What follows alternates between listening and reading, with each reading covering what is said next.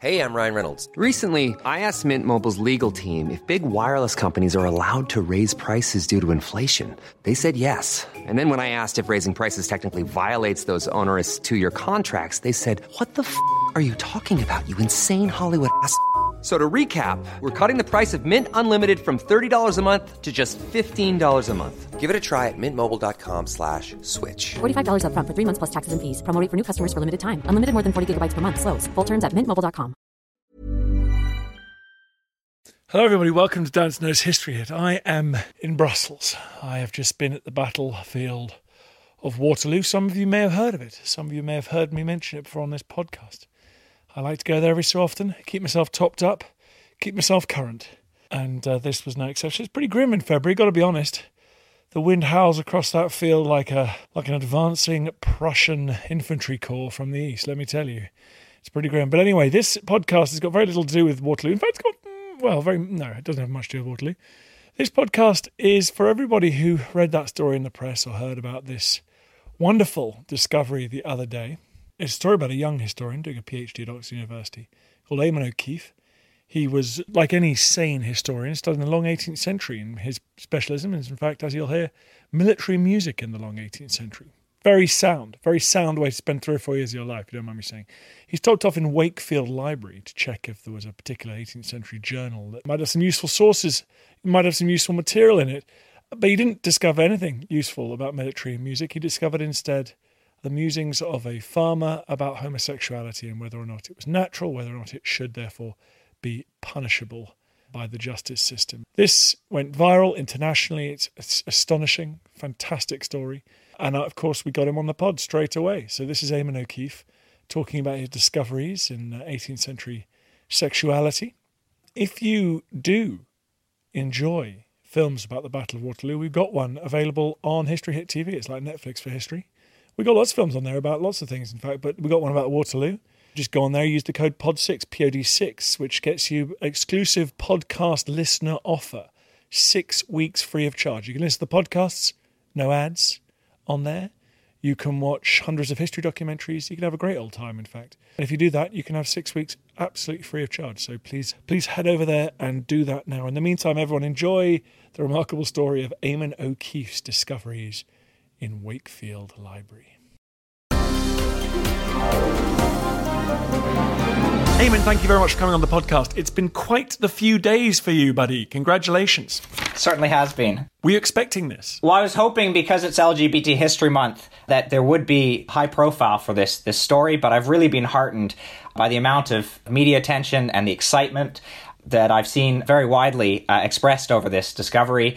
And I've had a lot of friends and acquaintances over the last few days reach out to me to congratulate me and offer their support and enthusiasm for having made this really chance discovery in my PhD research, but one that promises to help enrich and complicate our understanding of how Georgian people understood sexuality. So for all those people who have not heard, what is this chance discovery? Right. So I was investigating the diaries of Matthew Tomlinson, a 45-year-old tenant farmer who's living just outside of Wakefield in West Yorkshire. And in a diary entry in January 1810, having read a report in the media, a newspaper report of the execution of a naval surgeon for sodomy, Tomlinson confides in his diary that he wonders whether homosexuality is innate and something that shouldn't be punished by death. He claims that he's been informed by others that homosexuality is in some men's nature from childhood, and thinks that the death penalty is therefore a cruel method of treating a God-given trait.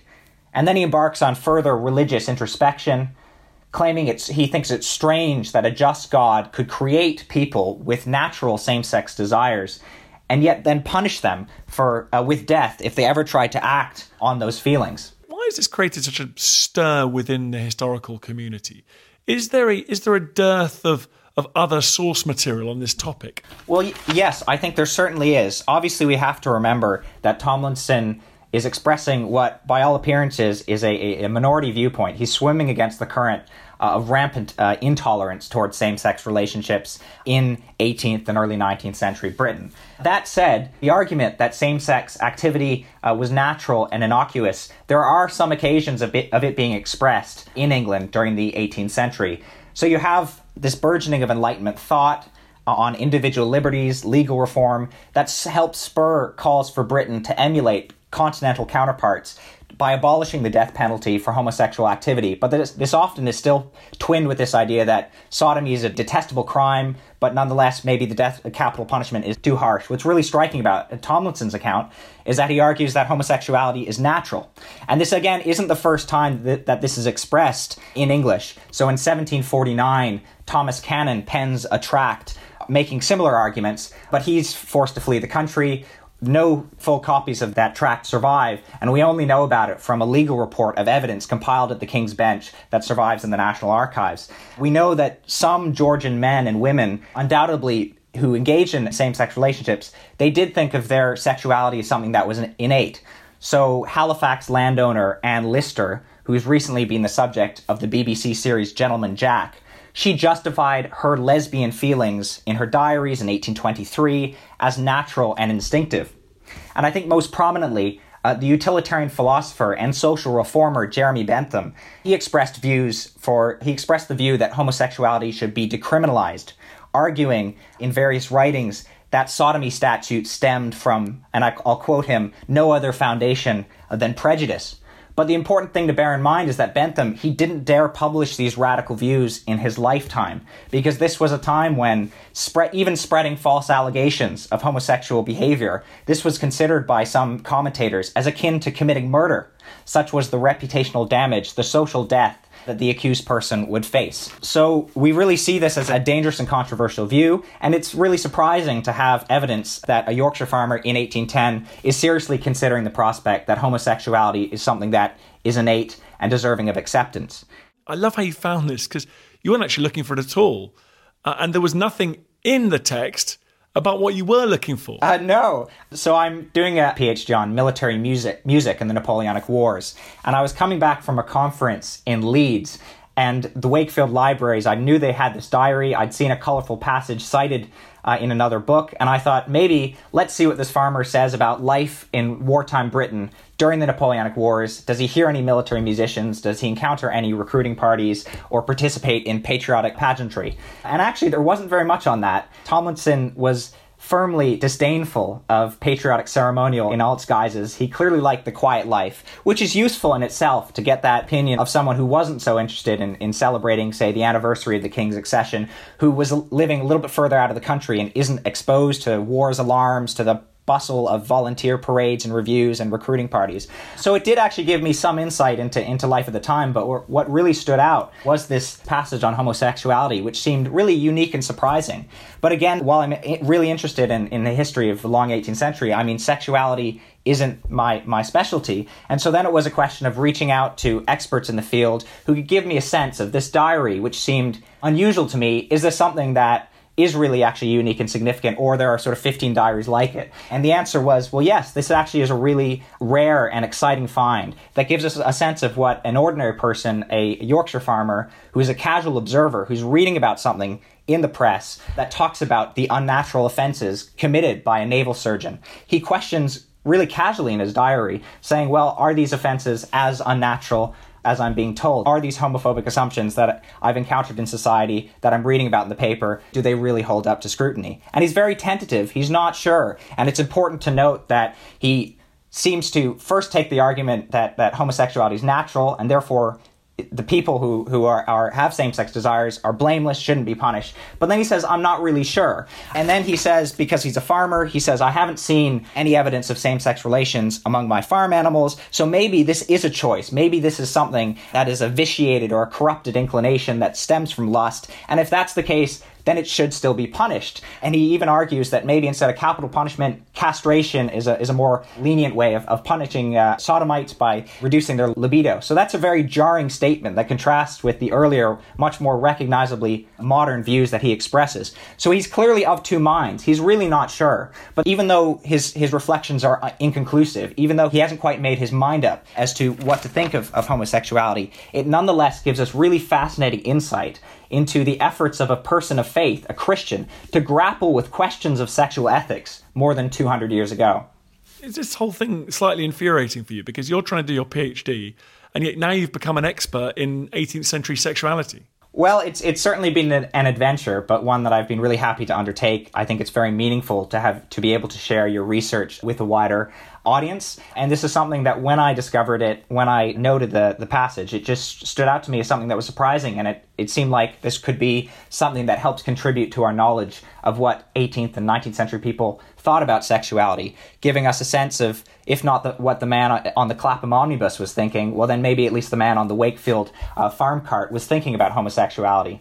Certainly wasn't the mainstream opinion, but it gives us a sense that even in times of persecution of homosexuality, of sexual diversity, that people could hold more sympathetic, more open-minded views than we would often think. So how common is this? Are there hundreds of diaries and letters yet to be read out there from that period? Are we going to be making more and more discoveries like this?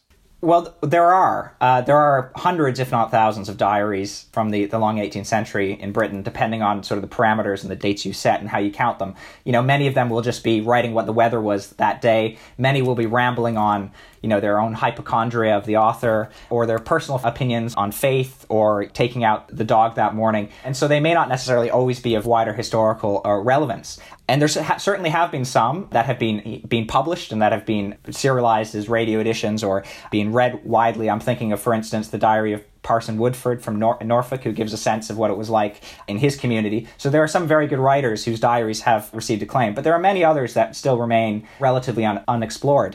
In this case, the Tomlinson diary, there are a couple of historians who have looked at it because he writes about popular politics, about the rambunctious elections that were happening during his lifetime. Also, Luddite activity, later Captain Swing, these attempts to push back against labor-saving machinery by rural agricultural workers. So in his case, Tomlinson, he has threshing machines and stays up all night with a firearm expecting to be attacked by the Luddites, who are sending him threatening letters saying, we're going to come for your threshing machine if you don't voluntarily destroy it yourselves. So it really gives a fascinating insight on many different issues. But there are hundreds and hundreds of pages in these diaries, and as with many of other diaries, not every page has been, comprehensively explored and looked at. People, historians, doctoral students are approaching them with different views in mind. They're trying to maybe look, what does this tell us about Luddism? What does this tell us about military music? And I think LGBT history is obviously something that in the last few decades has received a lot more attention. And many historians probably who, if they, were paying attention and read this diary entry, in their own research would probably thought, wow, this is unusual. But maybe, before the last few decades, it wouldn't have really been something that people thought was worth paying attention to. So I wouldn't be surprised if there are more comments like this in other diaries of the time. And I mean, certainly it's not a surprising view either today or 200 years ago that all sorts of people have idiosyncratic and diverse opinions on everything. But there's a difference between supposition and hypothesizing about that and actually being able to find evidence of ordinary people thinking about questions of sexuality in a way that we can then prove that, at least in the case of this Yorkshire farmer, and in the way he phrases it, it seems like he's had these discussions with his social circle, that recognizably modern attitudes towards sexuality were circulating in British society more widely and at an earlier date than commonly assumed. Now, I can't let you go just yet, Eamon, because obviously I am obsessed with the long 18th century. It's where my heart lies. And I'm the only interviewer that you have talked to during this gigantic press extravaganza you've been on. I'm the only one that's going to ask you about your doctoral thesis, because military music, let me tell you, I'm fascinated by military music. Tell me all about that. Are we talking its tactical use on the battlefield for coordinating troops, or are we talking as a recruitment tool? Well, a combination of things, obviously. So recruiting parties did crisscross Britain and Ireland during the Napoleonic Wars, and military music was a way of attracting recruits to join the army, of helping the government raise manpower for a war of unprecedented scale and duration. But it was also very important, these bands, these fifers and drummers, keeping up morale in camps, in garrisons, on campaign, in foreign fields. And what we learn as well is because of the investment in military music, the expansion of the armed forces due to the need to fight this global war, due to the concern that France is going to invade, there are all of these home defense units that are created, the volunteers, the militia on a county basis, as well as an expanded regular army. And every colonel wants to have his own band of music, fifers and drummers. So there's an enormous amount of energy and money expended by the army, by officers on military music. And one of the knock-on effects of this is it trains ordinary people in how to play music. It gives ordinary people new opportunities to learn musical skills. And then you see that later on in the 19th century, many of these veterans of the martial music project during the Napoleonic Wars will then go on to train bands in the colliery districts or open up music shops in Southampton or in Montreal or Sydney, really expanding and enriching musical culture across Britain, across Ireland, and the wider British Empire. So the army, in a way, has an unexpected role in popularizing musical skills, popularizing instrumental entertainment. That's just as interesting to me as your work on sexual attitudes. So thank you very much. Come back on the pod and talk about that soon. It's been a pleasure, Dan. Thank you. I feel the hand of history upon our shoulders.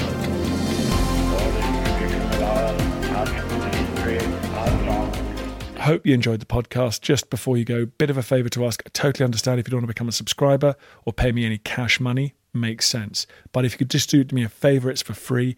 Go to iTunes or wherever you get your podcast. If you give it a 5-star rating and give it an absolutely glowing review, purge yourself, give it a glowing review.